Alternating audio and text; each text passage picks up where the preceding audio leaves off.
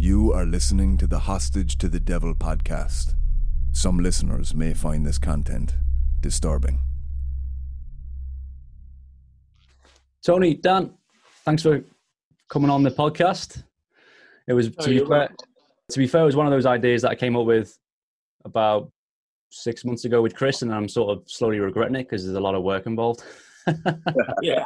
Oh, yeah. I thought I could just chat to people and put it on the podcast, but no, there's a lot of editing involved, and especially with me because I'm crap at talking. So really, I mean, to be fair, the podcast was started because I had a lot of untold stories and a lot of stuff that I wanted to get off my chest whilst making the first film. So I met you guys 2 years ago now, I think, whilst in development for the second film. Yeah. So it's a joy to have both of you on the podcast. So our pleasure. For those of you for the audience that obviously our selective audience will know exactly who you are, but for an audience that are just tuning in and don't really know who you are and what your background is, can you both of you give us a quick sort of bio, please? Sure. Go ahead, Dan. You go first. I'll go after you. All right. My name is Dan Rivera. I'm a senior lead investigator for NESPR, New England Society for Psychic Research. I go out into the investigations. I do the interviews with the clients. I suggest spiritual help from the church to the clients as well. If it involves an exorcism, it has to be approved by the bishop as well. And then, we go to the church and, we take care of business. We have the exorcisms performed. Right. Yeah, I'm Tony Spera. I'm the director of the New England Society for Psychic Research here in Connecticut in the United States.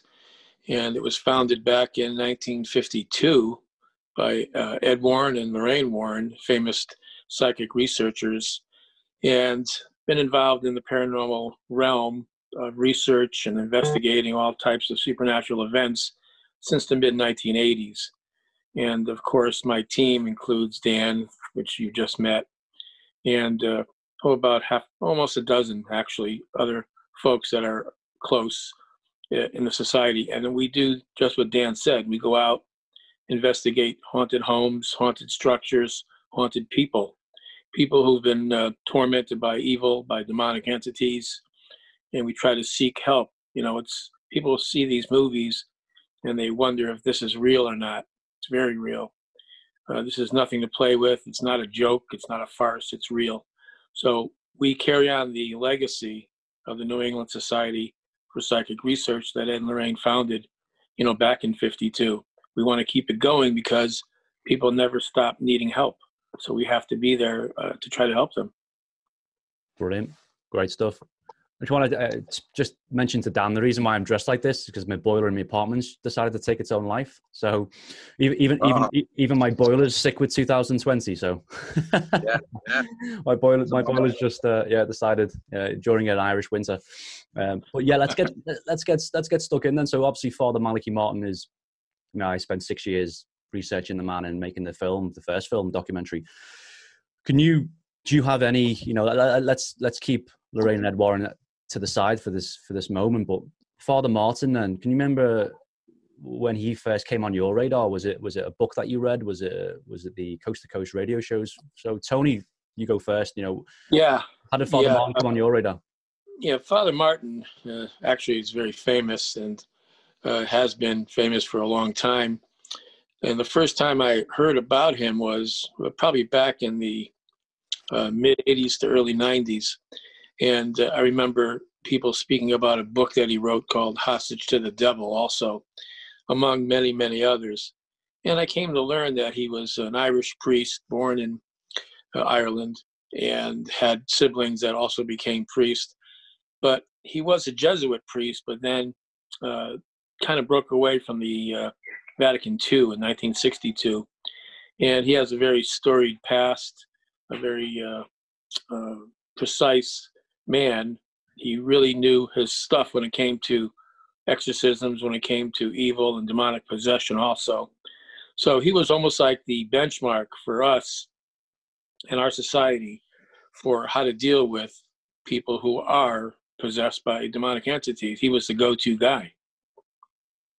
What are you, Dan? When did you first sort of? Just from reading his books and everything like that, I've learned a lot from him and how we approach our cases and how we help our clients. It takes a toll on us doing these. I mean, in the past 3 years, I think it's up to 8 exorcisms now that we've been involved in with the church. And there's a lot that goes into it. And I think there's a lot that people don't understand what's involved. It's not like the movies. I want to tell you that. These are real people with real problems, and it's not solved, or it's not a cure that happens overnight. It could take many years. Sometimes there isn't that final stage of help, and because it takes a lot. We could guide them to the church and for them to seek the help, but then it's up to them to continue that work. And if they fall back, the demonic takes control of their life again, and it could go on for many years. And it's taking accountability for your actions in your life and to want your life back. And it's a battle. It's a battle every day that they have to fight. And it's a tough battle. And sometimes we win and sometimes we lose. Being the son-in-law of Ed and Lorraine Warren, Tony, you obviously saw a lot of you saw a lot of Ed and Lorraine behind the scenes and saw them day to day. They were both very much similar to Father Martin. They were very, very they were questioned a lot. They were criticized a lot. I know Father Martin had his own approach to criticism and to negative comments and feedback. How did Lorraine and Ed Warren take that sort of slander and criticalness? I mean, how did they both deal with that kind of, as Father Martin would say, mudslinging? Yeah, well, Ed and Lorraine both, weren't happy to read articles or to get contradicted or to have skeptics approach them or to heckle them in audiences and things. But Ed used to tell me, he says, I don't care what they think. He says, I don't care if these people believe me or not. He says, I know the truth. He used to tell me that all the time. He says, I grew up in a haunted home. I know what it's like to be tormented by entities. And I know these people need help. He goes, so I don't listen to the naysayers. He used to say that to me all the time. I don't listen to the naysayers. I know what I need to do. I know what I need to do. There's always going to be skeptics, and this is my opinion too. There's always going to be the ones who say, well, I never saw that happen. I never saw a person possessed. But that doesn't mean that doesn't happen. Of course, it's not like, every 1 out of 10 people walking down the street is possessed. Of course not. But it does happen, and Ed knew it because he grew up in a haunted home, and he dealt with thousands of people that came to him for help. And, when they were really young, Lorraine had said to Ed when they were like in their teens, when he met her, she said, Ed, you guys are all reading the same books. There are no such thing as ghosts and demons. That's what Lorraine, who was Irish descent, thought. And she was Catholic.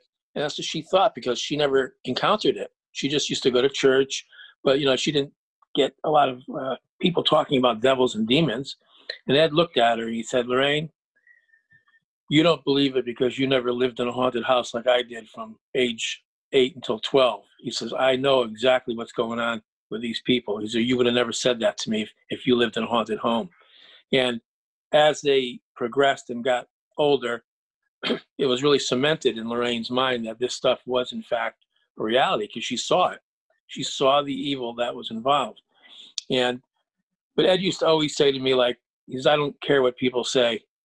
They can slander me. They can call me a jerk. They can call me a hoax. He goes, I don't care as long as I get the word out that evil is real and the devil exists and you have to call on God for help. Wow. I just saw something go past your screen, by the way. Did you see that, Dan? I saw it. Right by his shoulder to his head. Yeah, could have been a tail of my cat. Could have been my cat's tail. No, it was almost like a mist. It was a mist, yeah. It went straight across his face. Yeah. No, right. I've had that happen whenever I talk about Ed and Lorraine. Yeah, it's beautiful. Sometimes there's a little something that happens. Yeah. And, we try to just like a normal person, you try to dismiss it as something else. Like I just said, it's my cat's tail, but I didn't see it. I didn't see it, but it was a mist, huh? Yeah. Just creeped across your face. Yeah. And out of shot. Yeah. It was beautiful. Yeah. I didn't get any, I mean, I didn't get freaked out by it. I just thought it was quite interesting in the timing of what you were talking about as well. Well, when you play it back, you'll probably see it. Yeah. But I put a little yellow. Is it a yellow circle in your industry? Put a yellow circle around it. Yeah. So, Ed and Lorraine Warren. Then, I mean, I'm sure you've talked about this a lot to other interviewers, but could you summarize them both as personalities? Were they chalk and cheese, or did it just work as a couple?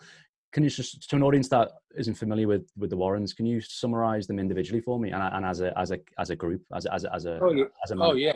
Oh yeah, very easily. Lorraine was probably the most genuine, compassionate person that I've ever met in my whole life. There isn't a better person out there than Lorraine, and her heart. When she used to talk to people, like at presentations and lectures, people would come up to her, and she'd be very tired. At the end of the night, sometimes she'd be up on her feet all day long, lecturing late at night at some college far away. And at the end, we'd have a question and answer period. She'd always take the time to speak to these people at length.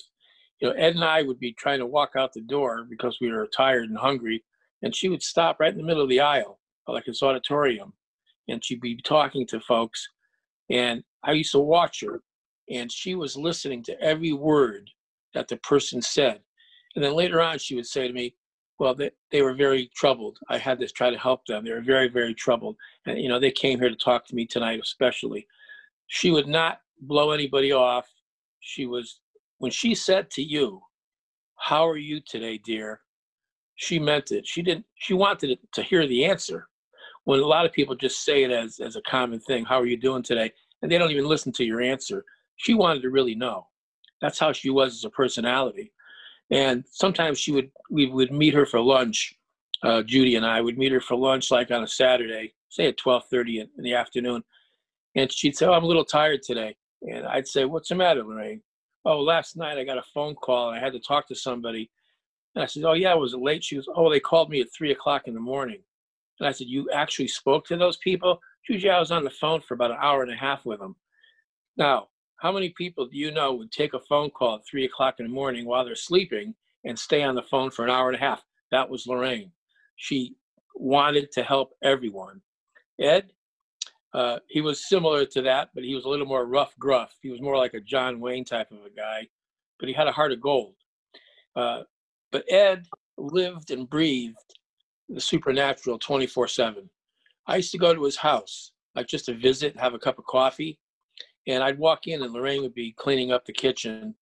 And I'd say, where's Ed? Oh, he's down in his office down there in the museum. He's always down there. I walk downstairs. He's got a book open on the supernatural, reading something on the paranormal. More times than I could count, I would see Ed reading a book on the paranormal. And he was so interested in it, so dedicated to the work, that they used to go sometimes on 1 or 2 investigations a day. Sometimes I'd call up and they'd say, well, we're just leaving the house. We have to go to such and such a city and meet a couple that's haunted. When they say they did 10,000 cases, they did 10,000 cases. They were almost every day they were somewhere. But they were animal lovers. Besides that, they loved animals. In fact, I'll tell you a funny story. Ed had a pet fox. I don't know if you have foxes in Ireland or not, but he had a pet fox. It was a red fox, and it was wild, but he caught it. He must have been injured, and he caught it in a cage, and he kept it as a pet, and he called him Red. His name was Red. One day, he says to Lorraine, I'm going to go to the store, the hardware store. I'll be back in about an hour. Now, this is before there were mobile phones. There was just a wall phone, and he wouldn't have any phone on him. So he leaves. About an hour and a half goes by, and Lorraine's getting a little worried because he usually comes back on time. 2 hours later, the phone rings, and she answers the phone. It's Ed, and he's frantic. He's at the hardware store, and he's yelling, Lorraine, you have to get down here right away. Right away, Lorraine. And she's like, she thought he was sick. What's the matter, Ed? He says, that darn fox. I got him in the car. He won't let me back in the car. He's snapping at me.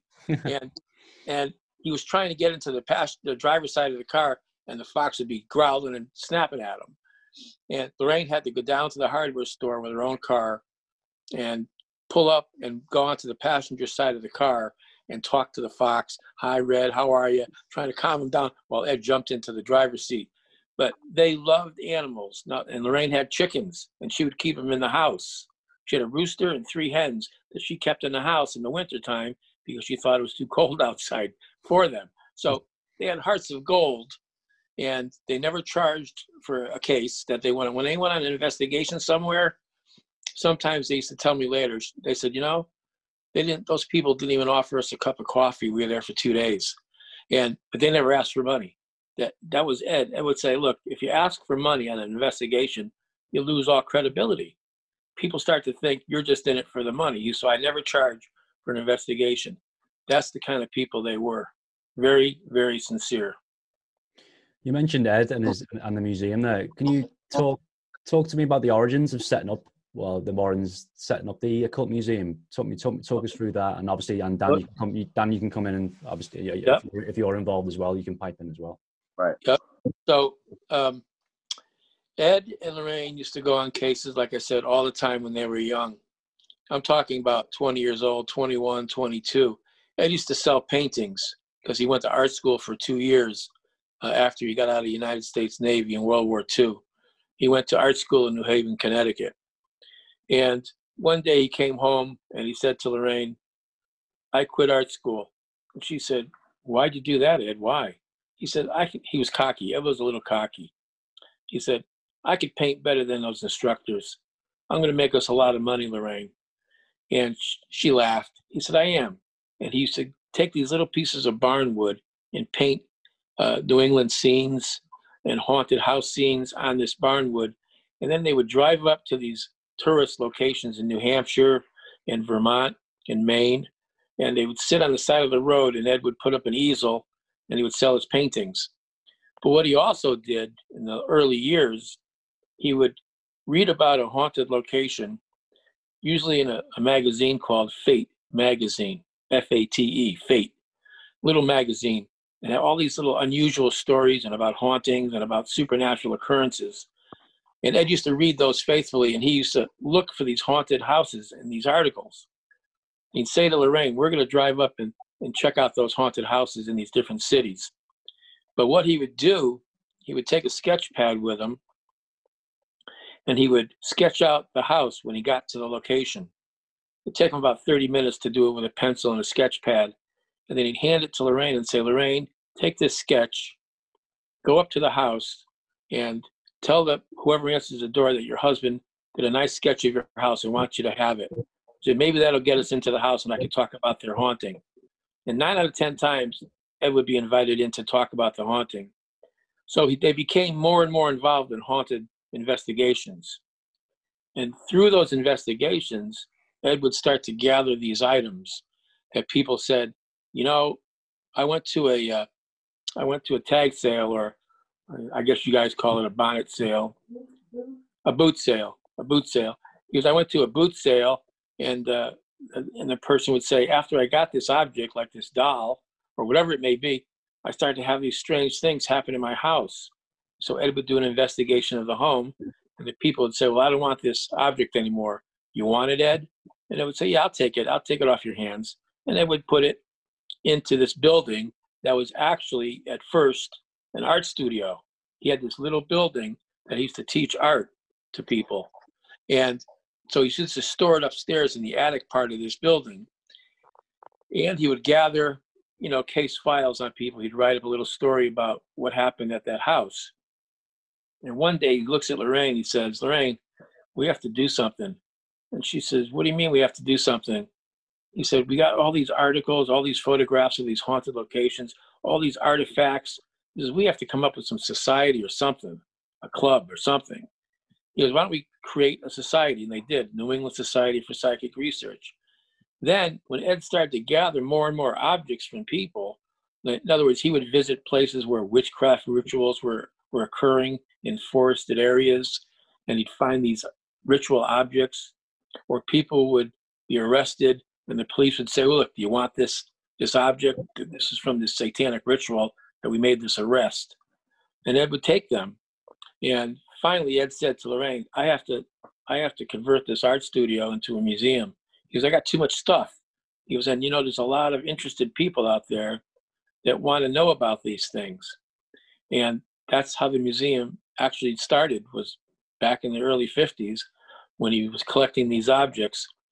And he also said to me at one time, he said, I keep these objects as evidence. And I go, well, what do you mean evidence, Ed? He says, well, if I tell someone that I have a haunted doll that would put scratches on people because of an evil entity within the doll, people are going to ask me, well, where's the doll? And if, I have a satanic idol that I got in the woods from a high priest in a satanic cult that he used to worship this idol. And people say, well, where's that idol now? And I tell them, well, I don't have it anymore. He says, how much credibility do I have as an investigator when I don't have any evidence to show about what I'm talking about? I talk about a haunted object, but I don't have any of them. So I'm going to keep these for people who are very interested in the occult and for investigators who want to learn more about the occult. He used to tell me, a picture's worth more than 1,000 words. If you have the object to show that person, they get a clearer idea of what you're talking about. And that's how it all started. And how did you get involved, Dan, with the whole society and investigation? I got involved many years ago when it was Tony and Lorraine will be out doing their lectures. I didn't have the privilege of meeting Ed. So I went to the lectures, Tony and Lorraine were doing them.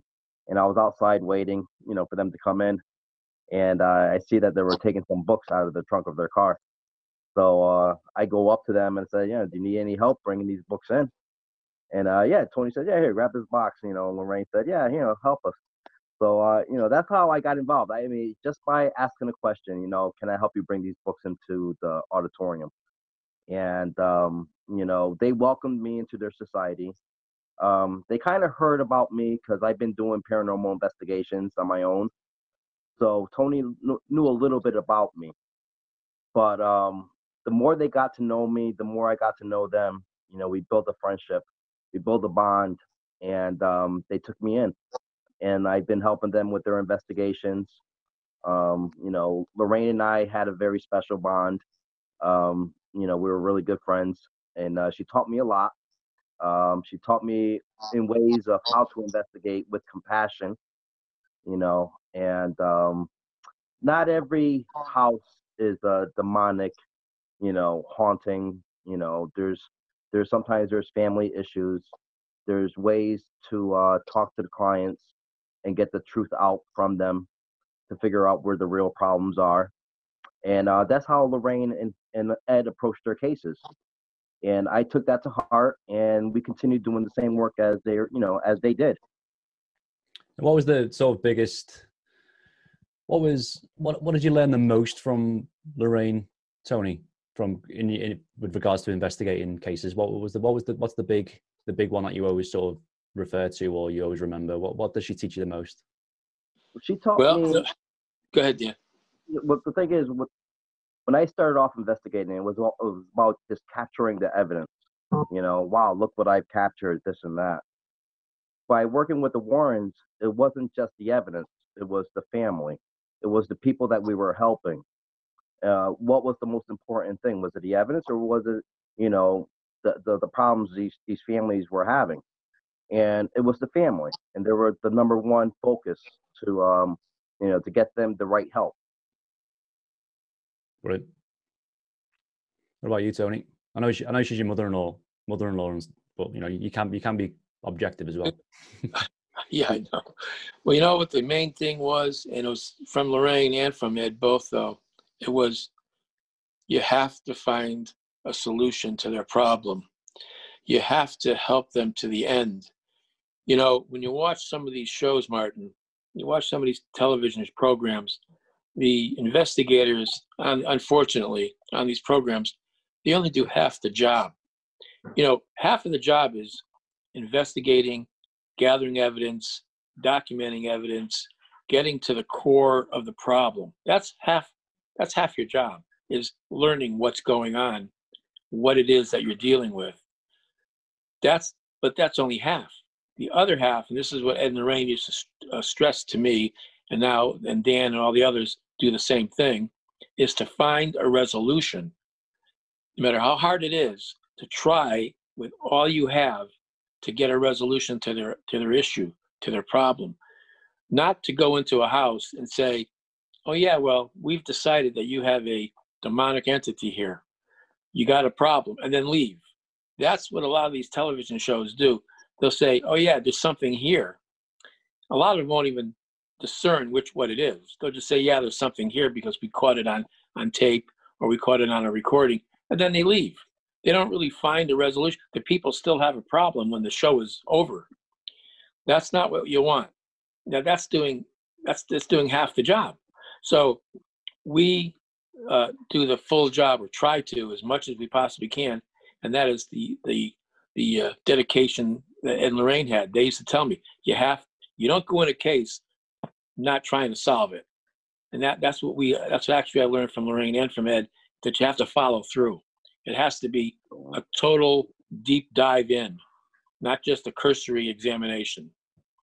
You touched on it before about the paranormal industry. What is the state of the ground at the moment? Obviously, we're in abnormal times right now, but in the last few years, I know our mutual friend Jimmy Petanito talks about, like, he's mentioned to me before, like, now you find paranormal teams on every street corner. You know, what is the state on the ground with regards to the paranormal industry? Is it getting better? Is it just getting filled with a lot of people who are just going for the motions? You know, what from your sort of objective view, what's going on at the moment with paranormal investigators? Well, what I think is that a lot of these people that are in the paranormal networks, the paranormal realm, I believe that a lot of them are in it just for the fame, just for the notoriety, just for the thrill. In other words, wow, look at me. You know, I'm an investigator, and I want to be on top. I want to be number one. That is not the right way to approach things. To try to be number one in something just for your own ego, that's not the way to be. And I think that's the way a lot of these organizations are. Now, I'm not going to go out on a limb and say every single person is like that. No, but I think that there's a lot of copycats out there. A lot of people say, well, if that person can do it on TV, so can I. I want to be famous too, and I'll create a website. You know, anyone can create a website.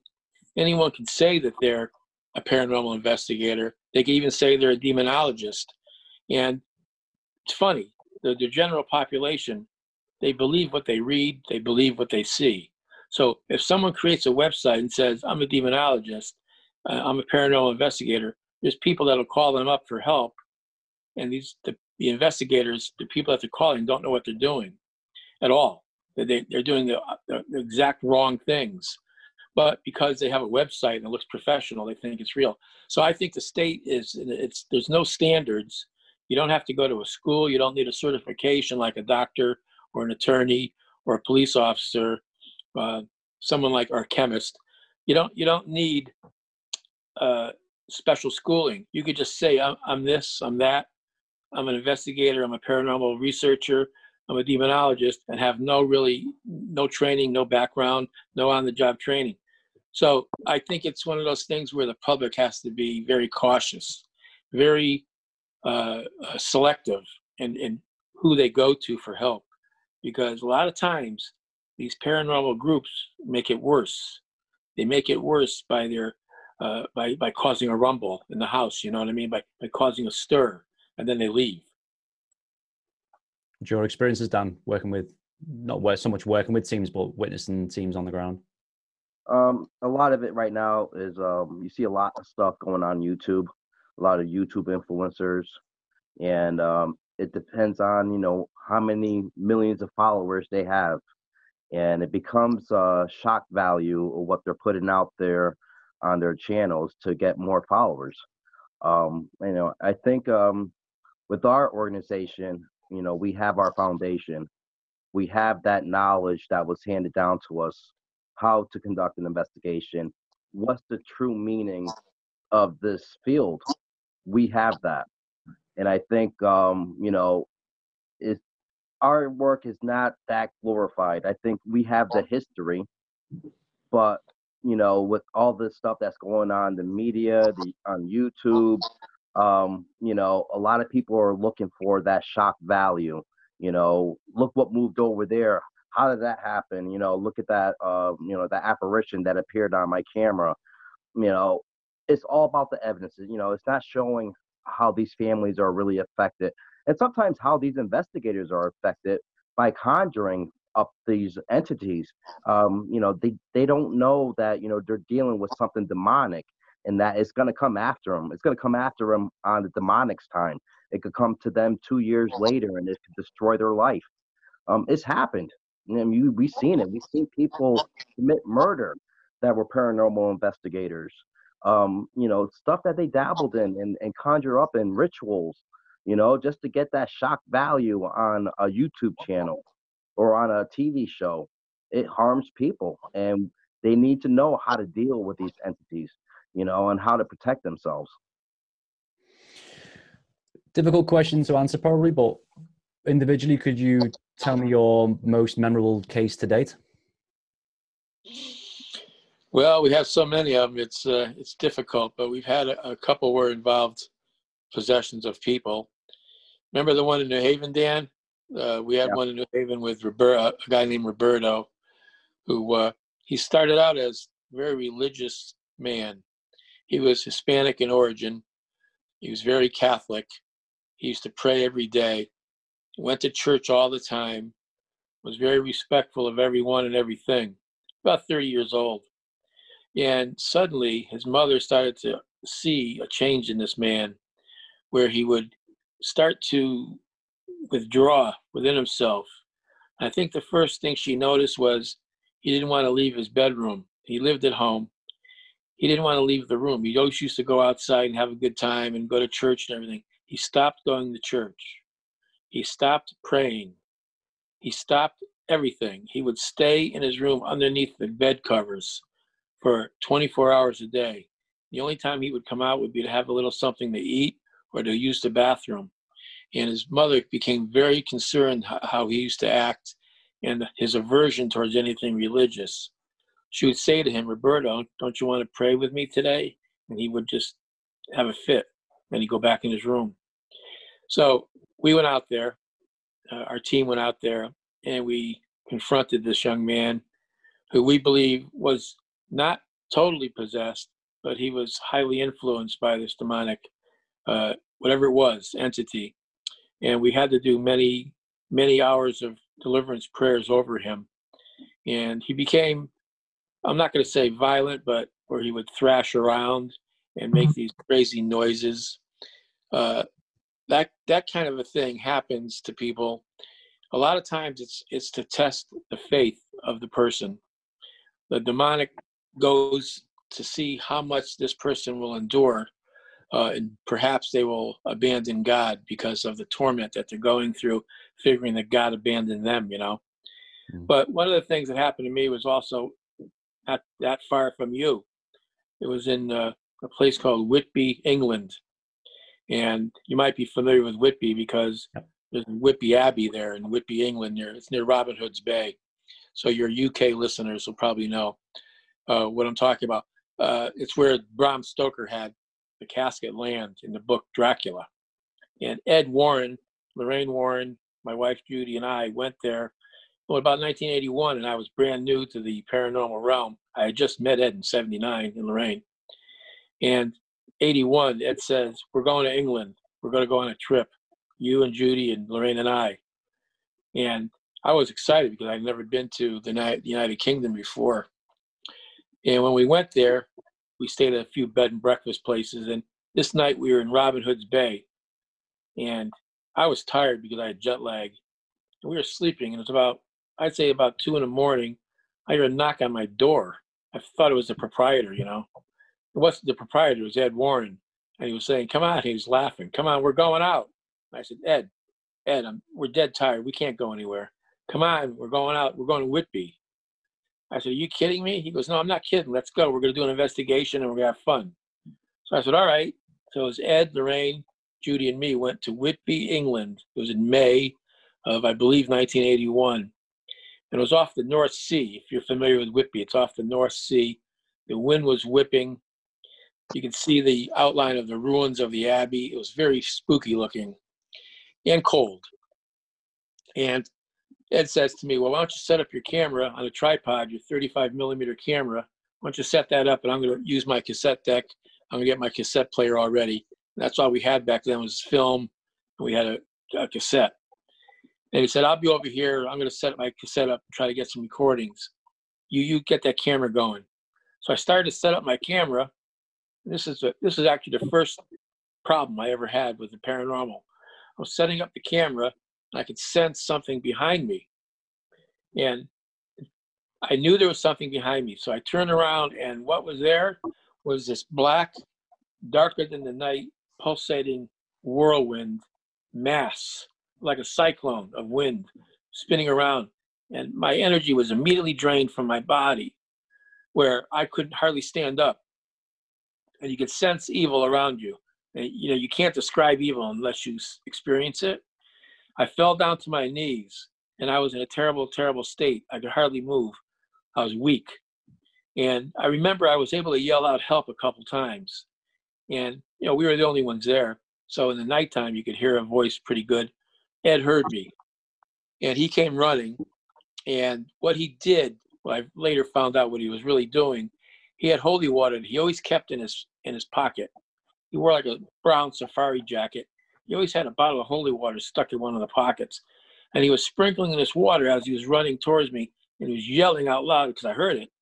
In the name of Jesus Christ, I command you to leave and go back to where you came from. In the name of Jesus Christ, over and over, he kept saying, I command you to leave. In the name of God, in the name of Jesus Christ. And when he got within about 10 feet of this thing, it just vanished. It went, and it was gone. But I was still on the ground. I was so weakened by what happened that Ed had to lift me up by my two arms, get me to my feet. And then I said, Ed, what the hell was that? He said, kid, that was your first experience with something demonic. He said, let's go back to the car. He goes, we're gonna go back. We're gonna go back to the hotel, because he knew I was spent. That was my first and probably my worst encounter with something actually demonic. So it was a pretty big introduction, I would say, to the paranormal. It was bad. I think memorable cases that I've worked on that actually affected me are the exorcisms that were performed. As a child, when I was growing up, I grew up in a house. I won't say that it was a ghostly haunting. It was more demonic. My aunt dabbled in Santeria, which their altars were underneath my bedroom, and I will feel the ill effects of it, being dragged out of bed, thrown into a wall.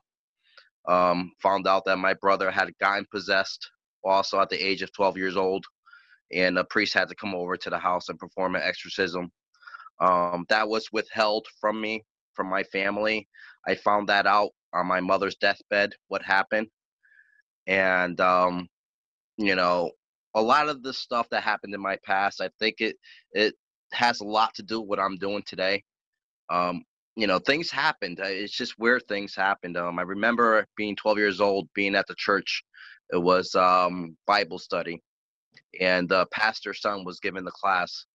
A man walked in with a dog. It was a pit bull, and the pit bull started talking. It was like the dog was talking for the man. And the guy reached out to the pastor's son to try to grab the Bible from the pastor's son. And his hand got stuck on the Bible, and it was burning. And when he lifted his hand off the Bible, it left a burnt mark on the Bible. It was burning. It's just stuff like that happened to me as I was growing up. And I think that's how I got involved into the paranormal, trying to find out all these questions that I had, what happened to me when I was a child.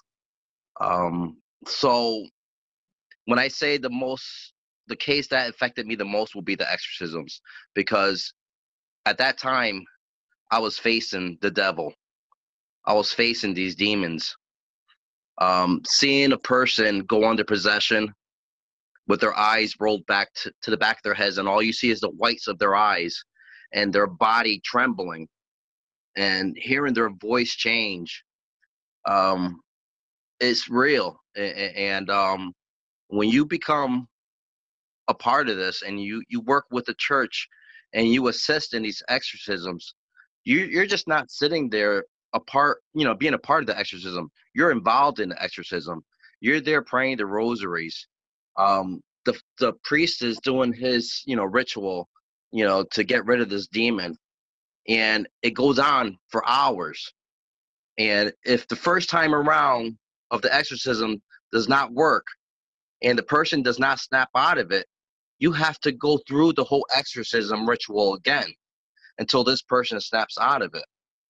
And then at the end, you will have to kiss a holy relic. You will have to kiss the cross. You will have to accept the Lord Jesus Christ into your life. And if you don't do that, the demonic stays inside of you, and I've seen it. So when I say it takes multiple exorcisms to get rid of a demon or to get rid of the devil, it's true. It takes multiple exorcisms. And the preparation to these exorcisms are so surreal. You have to fast for 3 days. You have to go to confession. You have to go to mass. And then you're prepared to be a part of this exorcism. And, it takes a toll on you. It takes a toll on your life. It affects you. It affects your family in some certain way. If you open your eyes, you see how it affects your life. And I believe, Marty, you have experienced that yourself. Yeah, it's something Father Martin always said about, although I've never witnessed or been in a room during an exorcism, but Father Martin always talked about it took a little bit of your life force each time. It took a little bit away from you each time, every time you attended the rite. My intentions with the second documentary is to showcase, and I'm not doing it for entertainment purposes. I'm purely doing it for educational purposes. In a sense, I do want to film a rite of exorcism.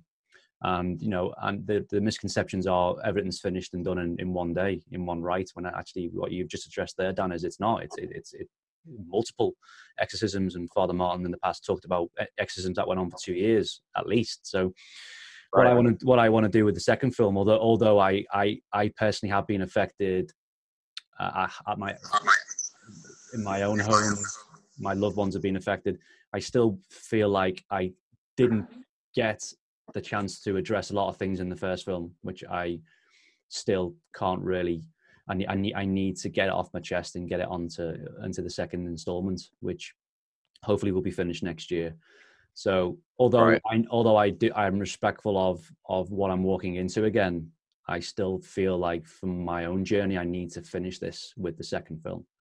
Although when you watch it, it will be a standalone film, but it will be, in a sense, potentially could be a second chapter as well to the first film. But for me, it's a way of closing a chapter, and I am willing to not sort of be the first filmmaker to document an exorcism, because I'm not. I'm just, what I want to do is objectively introduce a contemporary case to an audience to show how respectful and professional the investigators are that are involved, and to basically showcase and to show a case going through a rite of exorcism over how many days it takes to and that's the thing. And also getting a priest and the church to allow it to be filmed.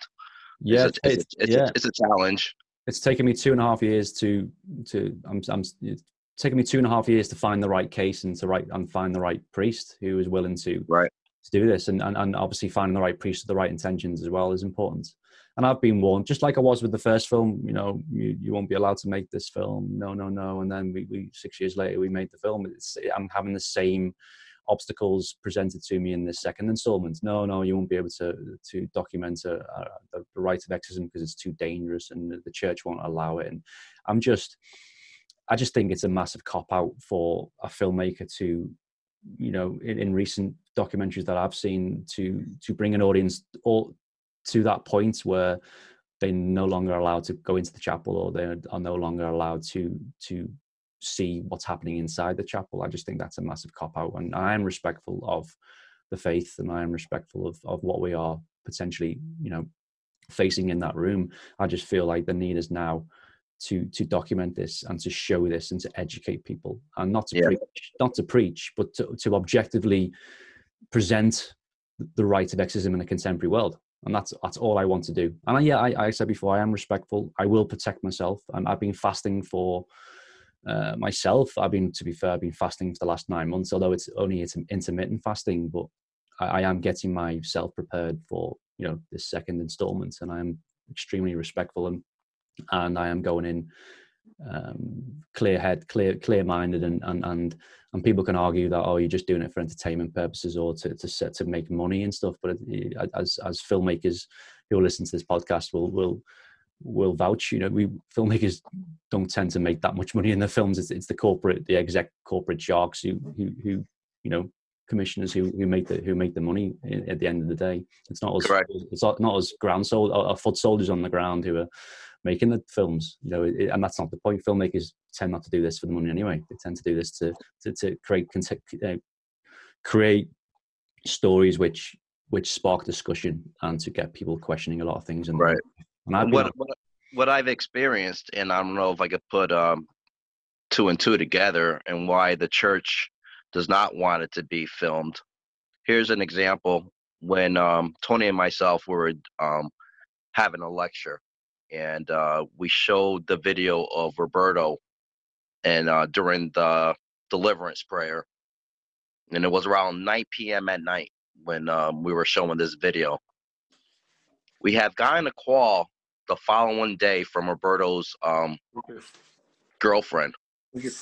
And she told us that Roberto started acting up the same night we had the lecture. They didn't know that we showed the video. And our investigator, Chris, asked her, well, around what time was it that he started acting up? Yes. And it was at 9 p.m. at night. And there was another thing that I questioned as myself again, is when the exorcism of Maurice. Now, Ed and Lorraine were out on a lecture that night, and I'm not sure if Ed or Lorraine had showed the exorcism video for the first time of Maurice that night. But when Ed got home, Ed went to his answer machine, and he saw that there was a message left on the answer machine. It was Maurice that was calling Ed and saying, Ed is starting to act up again. I need your help. I need you to come down here. When Ed had called the house over at Maurice's house, the Warren Police Department had picked up the phone and had said, Maurice had shot his wife and also killed himself. So I don't know if that's the reason the church know more about these exorcisms, and if they're videotaped and if they're shown, if this is possibly that what could happen is that you're manifesting this demon to attack these people again, or is there something more that we don't understand about it? Yeah. Well, I mean, definitely for me to go into second installment, we've already shot the first half of the film. I will obviously come over and come over and talk to you guys and get as much advice as possible, and I'm not going to I've already spent 2.5 years on the second film, so it's right. not like I've rushed into this and I'm doing it for the wrong reasons, and we're extremely respectful to the case that we're going to be investigating. No, and I truly understand that. I think it's that we have to put that knowledge. Yeah, we have to put that knowledge to it, and the understanding of it. And I think those are still questions that need to be answered, because we're talking about thousands, maybe even millions of years of of knowledge that the demonic and that the Lord Jesus Christ has. I mean, that's a lot of knowledge. There's a lot that we don't know yet. Yeah. There's, the biblical text, how many more books of the Bible are there that we haven't even seen yet? Yeah. The understanding of the Bible, So I'm not questioning my religion. I believe in everything the Bible says, but I believe that there's more to it as well. Yeah. That there's some knowledge out there that's withheld from us because we're not prepared to understand it or even to grasp it yet. Yeah. And there's, like I said, it goes way deeper, and a lot of things that are happening around this world today has a lot to do with it. Yeah. Yeah. I think from both being military men, we had a very clear sense of purpose in the military. So I think for me personally, I found, filmmaking is now my, in a sense, new sense of purpose. And I know what my sense of purpose is now is to tell stories and to continue to tell stories when people are telling you can't tell stories. So that's right. I'm not, well, you could say I'm a little bit stubborn in that sense, but I truly believe that, I do need to finish this film and make this second installment. Again, just to recap, I'm not doing it to exploit the person that's the subject we're going to look at, but I'm purely doing it to for the first time ever, show the person going through a rite of exorcism. I'm just sick and tired of having that chapel door slammed in my face as an audience member. So I think a lot of very, very experienced and successful filmmakers haven't been able to cross that line. And again, it's not something I'm rushing into. I will talk to like-minded people and educated people in the church, and we will be going into this as professional and respectful as possible. But no, obviously I'd love you guys to be involved, and I'd love to come over again and go to the museum again, because that visit was incredible. And I'm still talking to people about it to this day. But it'd be great to see you guys again.